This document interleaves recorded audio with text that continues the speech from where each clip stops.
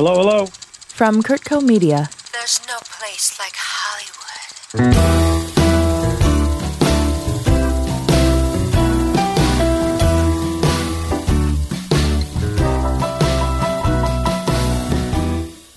Welcome to another edition of Hollywood Unscripted. I'm your host, Scott Talal of the Malibu Film Society. Joining us today is playwright, actor, screenwriter, and producer Tracy Letts. Welcome. Hi, how are you? Good.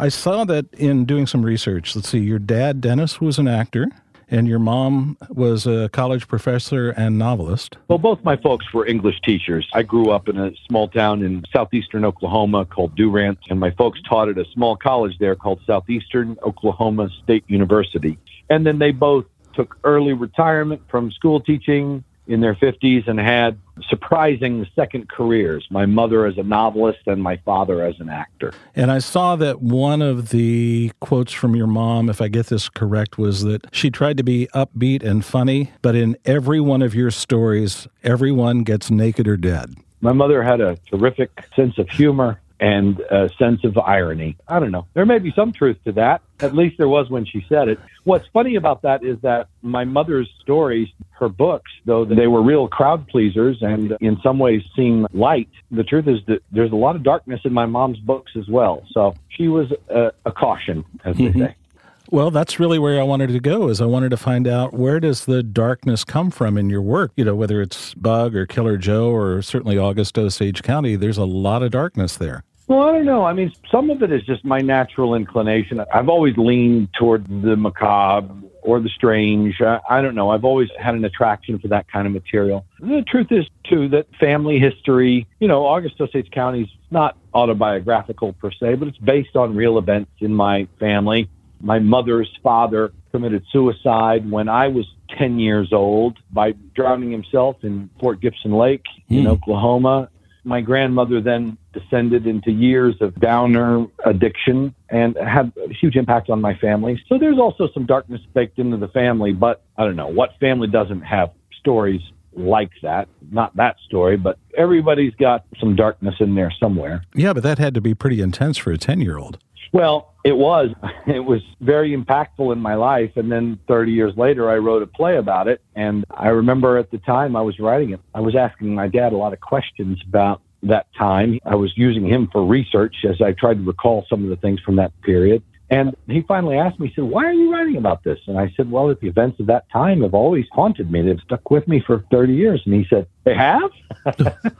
He was just rather surprised, taken aback, I think, the kind of impact that it had on a 10-year-old. But my folks, they were great, wonderful, funny, mercurial, curious, wickedly smart people. And they were great parents, and I love them, and I miss them like crazy.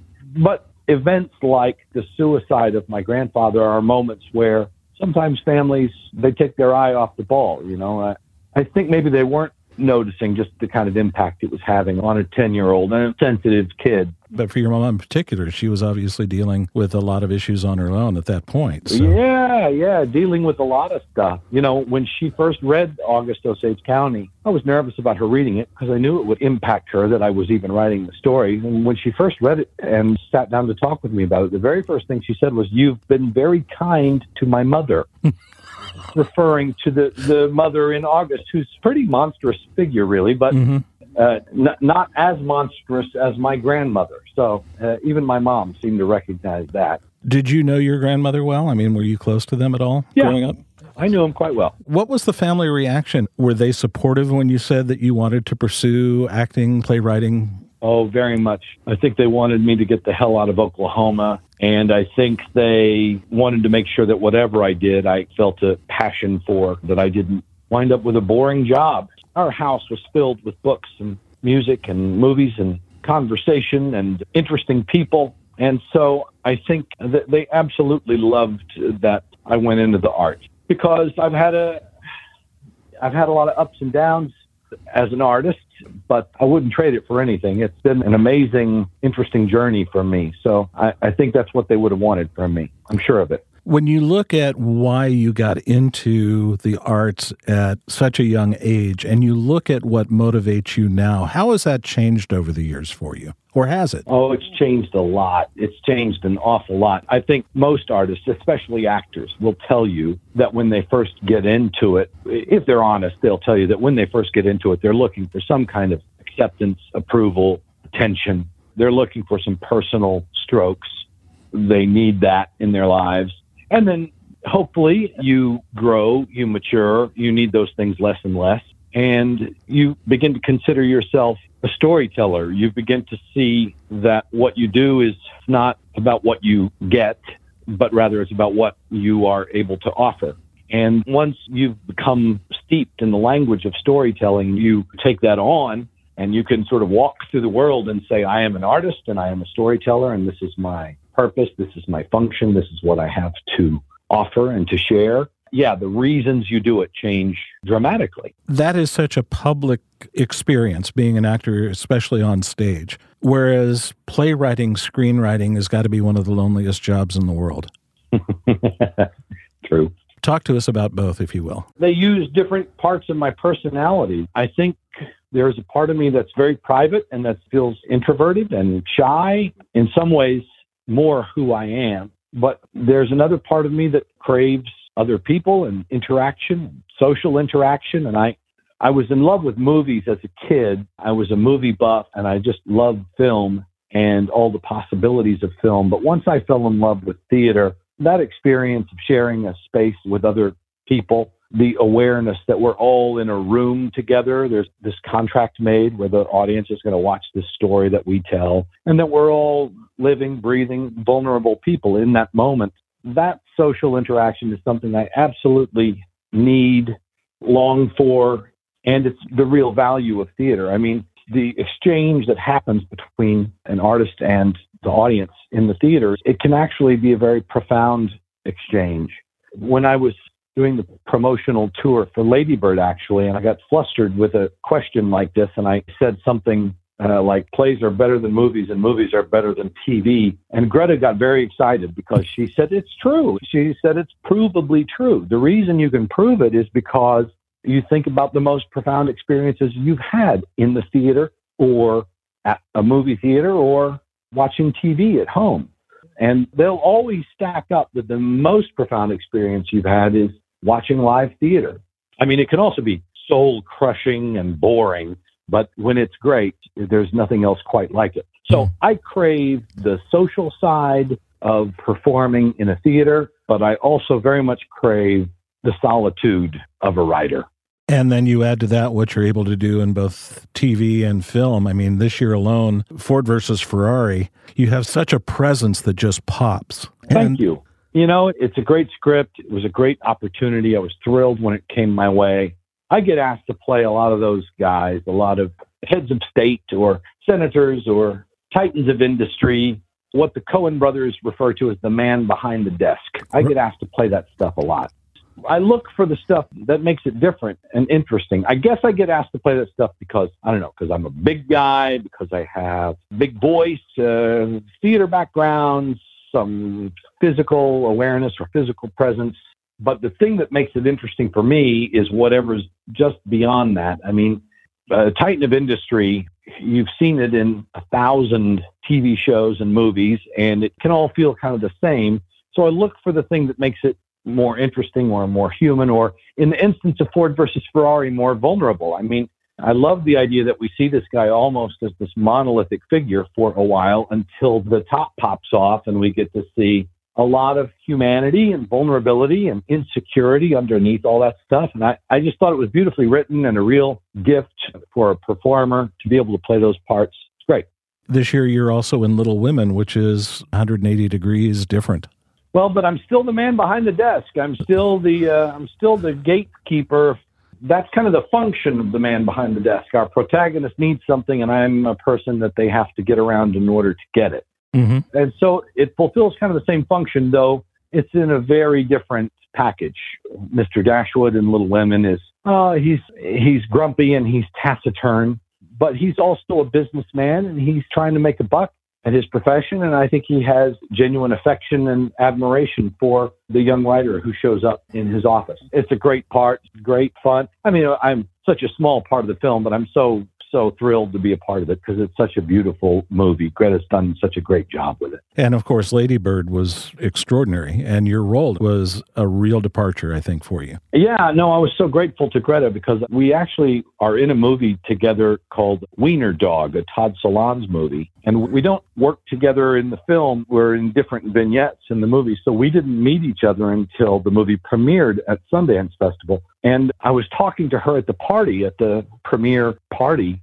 Me and my wife met Greta, and we talked to her for 20 minutes or so. And she told me later, she said that was the moment where she had the idea of casting me as the father in Lady Bird because she realized in that moment, I wasn't this hard ass that I played in all these movies and TV shows, but then in fact, I was an old softy. And so to have the opportunity to just put on regular guy clothes and sit at a table and eat a piece of toast and drink a cup of coffee, I leapt at the chance to do it. It did seem like a departure. It was like, oh man, give me more of this. Let me do more of this, please.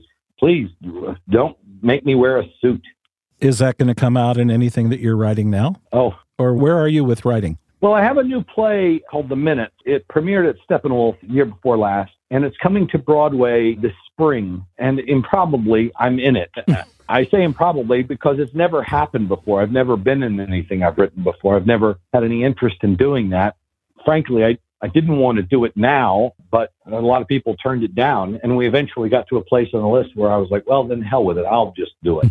So doing that in the spring, we open on Broadway, March the 15th. It's called The Minute, and it's a political, well, I am told it's dangerous to use the word satire, so I'll just say it's a political play. But in terms of future writing projects, do you see, now that you've scratched that itch with Lady Bird, do you see that coming out in your work anytime soon?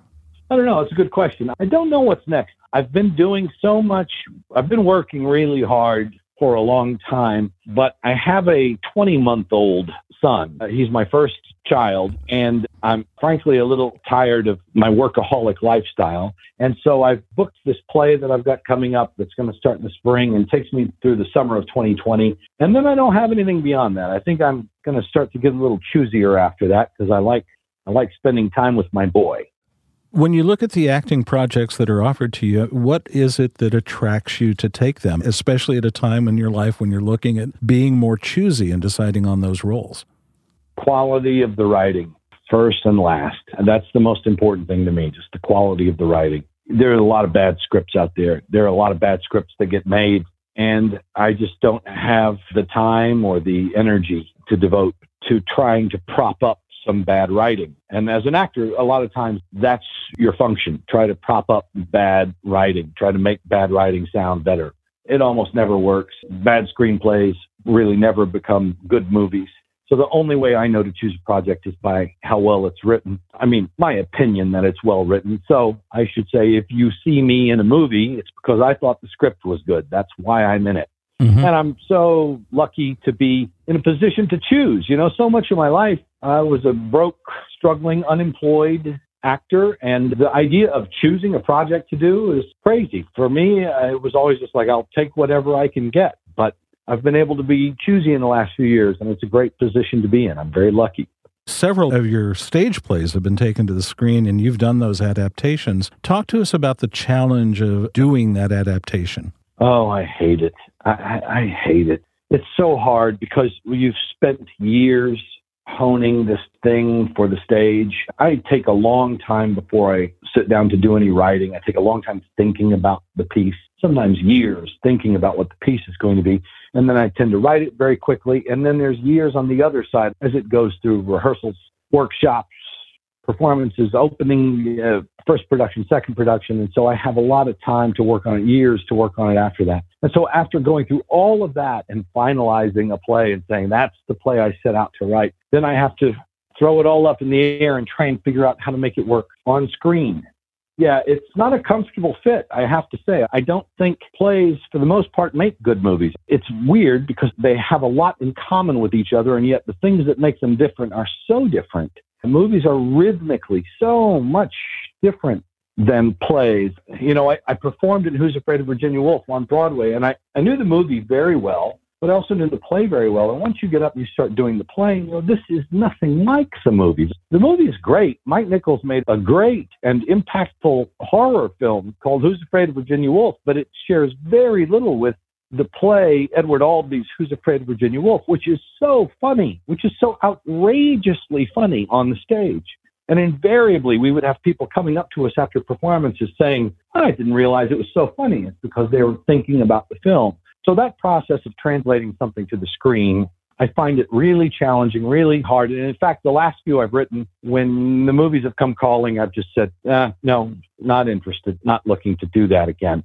Having said that, the truth is that I grew up in a small town in Oklahoma, and my access to things like Who's Afraid of Virginia Woolf and Streetcar Named Desire and Shakespeare and all that other stuff, my access to that stuff came through the movies. Mm-hmm. So the fact that there are kids or young adults or teenagers in small towns in Oklahoma who can watch August Osage County, the film, and hear that story in a way that may speak to them, let's face it, they're not going to see the play on Broadway. They can't pay $100 for Broadway ticket or get to New York. And so the idea that I can put those stories out into the world on film does become important to me. And I am proud of those movies because I have a way to reach further into communities and into the world of young artists and maybe have some impact on them that I couldn't have otherwise.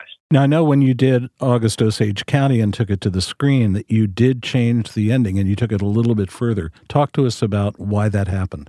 Well, I didn't really change the ending. I mean, the truth is some changes got made on the film of August Osage County. Some choices got made that were taken out of my hands, which is another frustrating part about the process of adaptation. You know, with Bug and Killer Joe, I was working with William Friedkin, who's a great filmmaker and who was very true to my scripts. At the same time, I still consider them William Friedkin movies more than I consider them Tracy Letts plays. I mean, they are very much Billy's films. But he was very true to the material. And the truth is, they're such low-budget enterprises, and Billy has a lot of stature, and so they allowed Billy to make the movie he wants to make. Billy's got final cut. But on a movie like August Osage County, where there are a lot more people involved in that process, and the writer gets bumped even further down the totem pole. So some choices get made that are above your pay grade. You just got to kind of throw your hands up in the air and say, that's Hollywood. That's the movie business. Well, the boy has obviously left Oklahoma, but has Oklahoma ever left the boy? Well, you could ask anybody that question. I mean, every time I go back to Oklahoma, it feels deeply familiar to me. It feels as alien as it did when I lived there. So it's a strange experience. I know that I was at a thing recently and Alfre Woodard was being celebrated, and I was so thrilled because she's from Tulsa. So we do kind of keep an eye on each other. The Okies who are in this business, we like to celebrate each other. That's a good feeling. Was there a time when you were living in Los Angeles? Because there sure are a lot of Okies in California. Yeah, I was out in L.A. for a little while. I came out late 97, and I was there until 2001. So I gave it a shot for about 4 years in L.A., and I worked a little bit. I booked some TV gigs. That's when I did my Seinfeld episode. I shot some episodic television while I was there, but it just I wasn't comfortable in front of a camera. I wasn't comfortable on a set.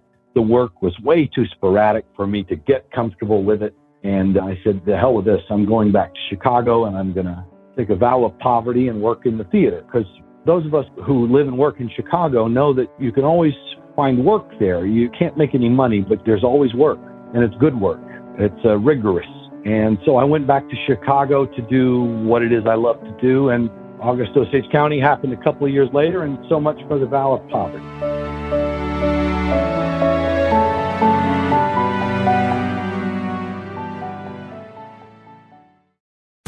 Hi, I'm Robert Ross, host of Cars That Matter. You might be wondering what makes a car matter, and I have a feeling you already know the answer.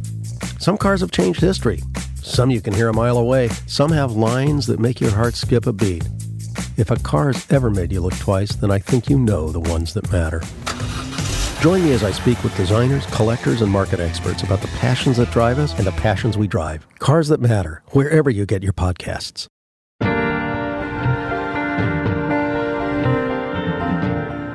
You mentioned growing up in Oklahoma as that young boy, that film was so impactful on your decision to pursue this. What were the films that really stand out as driving you into this business? Believe it or not, Hitchcock. I loved Hitchcock.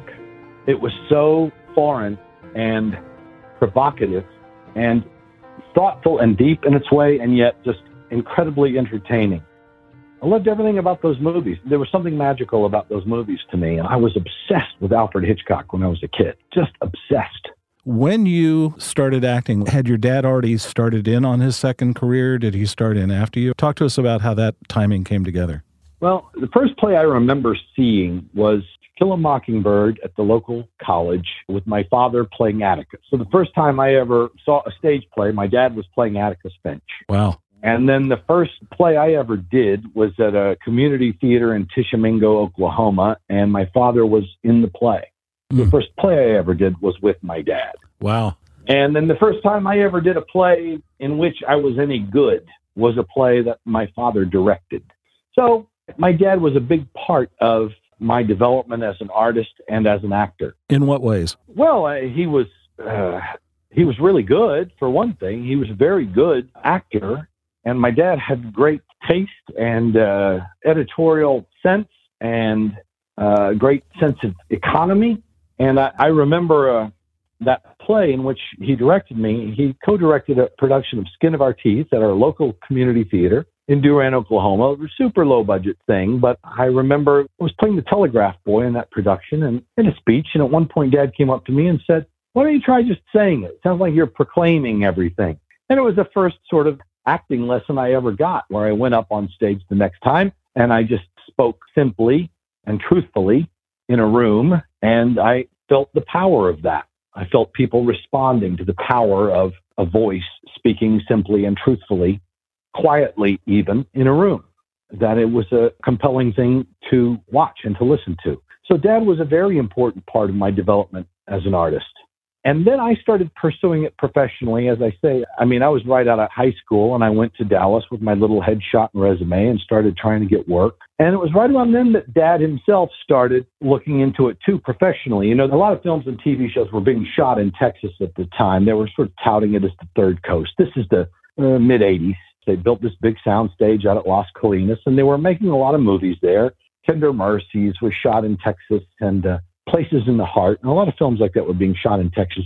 And so I went to Dallas, and Dad started commuting to Dallas to audition for stuff, and Dad started working quite a bit. He made about 40 films, TV shows after he retired from school teaching, and, often character parts, the sheriff, the judge, again, guys in positions of authority. My dad was also a big guy and had a big voice and had taught school for a lot of years. So my dad had quite a bit of gravity. So we both started working in films and TV around the same time. The truth is Dad was working a hell of a lot more than I was in film and TV at that point. But there was a point at which it shifted. I'm wondering, was there ever kind of a two-way street where he started learning from you?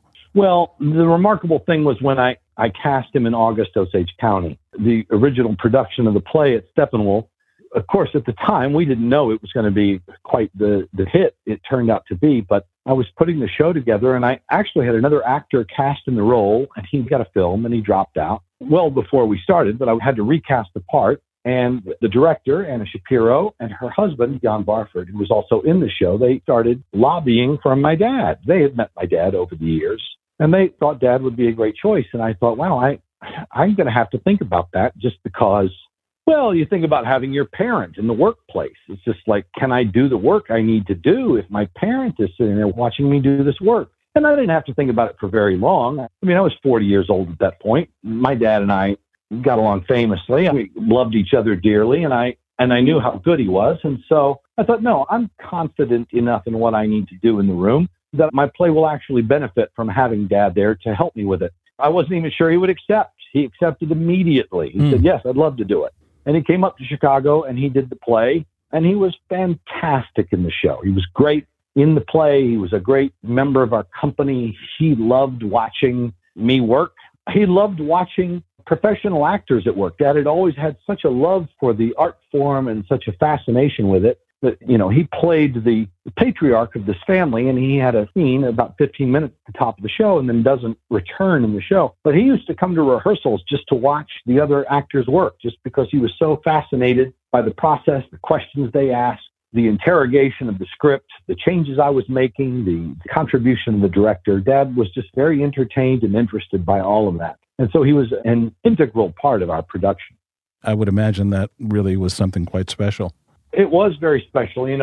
Between the time we did the production in Chicago and the time we went to Broadway, a couple of months later, my father was diagnosed with lung cancer. And so we took the show to Broadway, and I had informed the producers that my dad had lung cancer, and the producers were great, and they made sure that they helped in any way we needed help. And I had to get my folks relocated to New York, get my dad enrolled for treatment at Sloan Kettering to give my dad a chance to do the play, to open the play on Broadway, my Broadway debut, and his Broadway debut as well.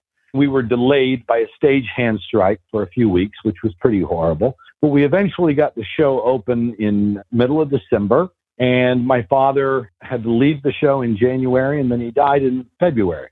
And, at the time he died, of course, I had a lot of people saying, you're going to be really glad that you had this experience with your father. Of course, I didn't want to hear it. I was reeling with grief over my father's death. But, of course, as time has gone by, that has been more and more true for me, that I was really glad that Dad and I got a chance to do that together. The experience of doing that with my father is just indescribable. There's nothing really in my career that's approached it. And for my dad, not only for his own benefit, for his own strokes, for his own life as an artist, to be able to make a Broadway debut in his 70s was deeply moving for him. But to do it in his son's play that was being celebrated, it was an extraordinary experience. And your mom got to see all of this happen. Yeah, she did. For you, for the subject of an interview, I mean, you do so many of these. Is there ever been anything that you wanted to talk about that you've never really had a chance to express? Oh, that's an interesting question. I say to my wife with some frequency, I say, after I'm gone, people can say whatever the hell they want to say about me. Obviously, it's not going to make any difference to me. I said, but don't ever let anybody think I took it for granted, because I grew up, it was not exactly hard times. I mean, my folks were school teachers, granted Oklahoma school teachers, so not exactly the best paid school teachers in the profession. But I grew up with school teacher parents, and I grew up with a small rural community in Oklahoma. The idea that I could be making movies and writing plays and acting in plays and going to Broadway, and it's, not exactly the stuff of fairy tales, but it's my greatest dreams about this business. It's not enough to say they've come true. They've exceeded my wildest expectations.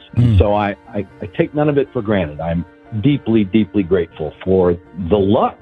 Some of it's hard work, some of it's perseverance, some of it's talent. There's a hell of a lot of luck, too, and I'm very grateful for it.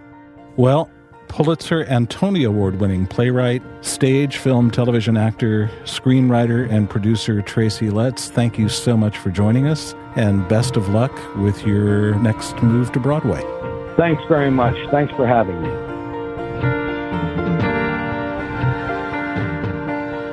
Hollywood Unscripted is created by Kurtco Media and presented in cooperation with the Malibu Film Society. This episode was hosted by Scott Talal, with call-in guest Tracy Letts. Produced and edited by Jenny Curtis. Sound engineering by Michael Kennedy. The executive producer of Hollywood Unscripted is Stuart Halperin. The Hollywood Unscripted theme song is by Celeste and Eric Dick. Please rate, review, and subscribe to this podcast for more conversations with top industry professionals discussing the movies you love.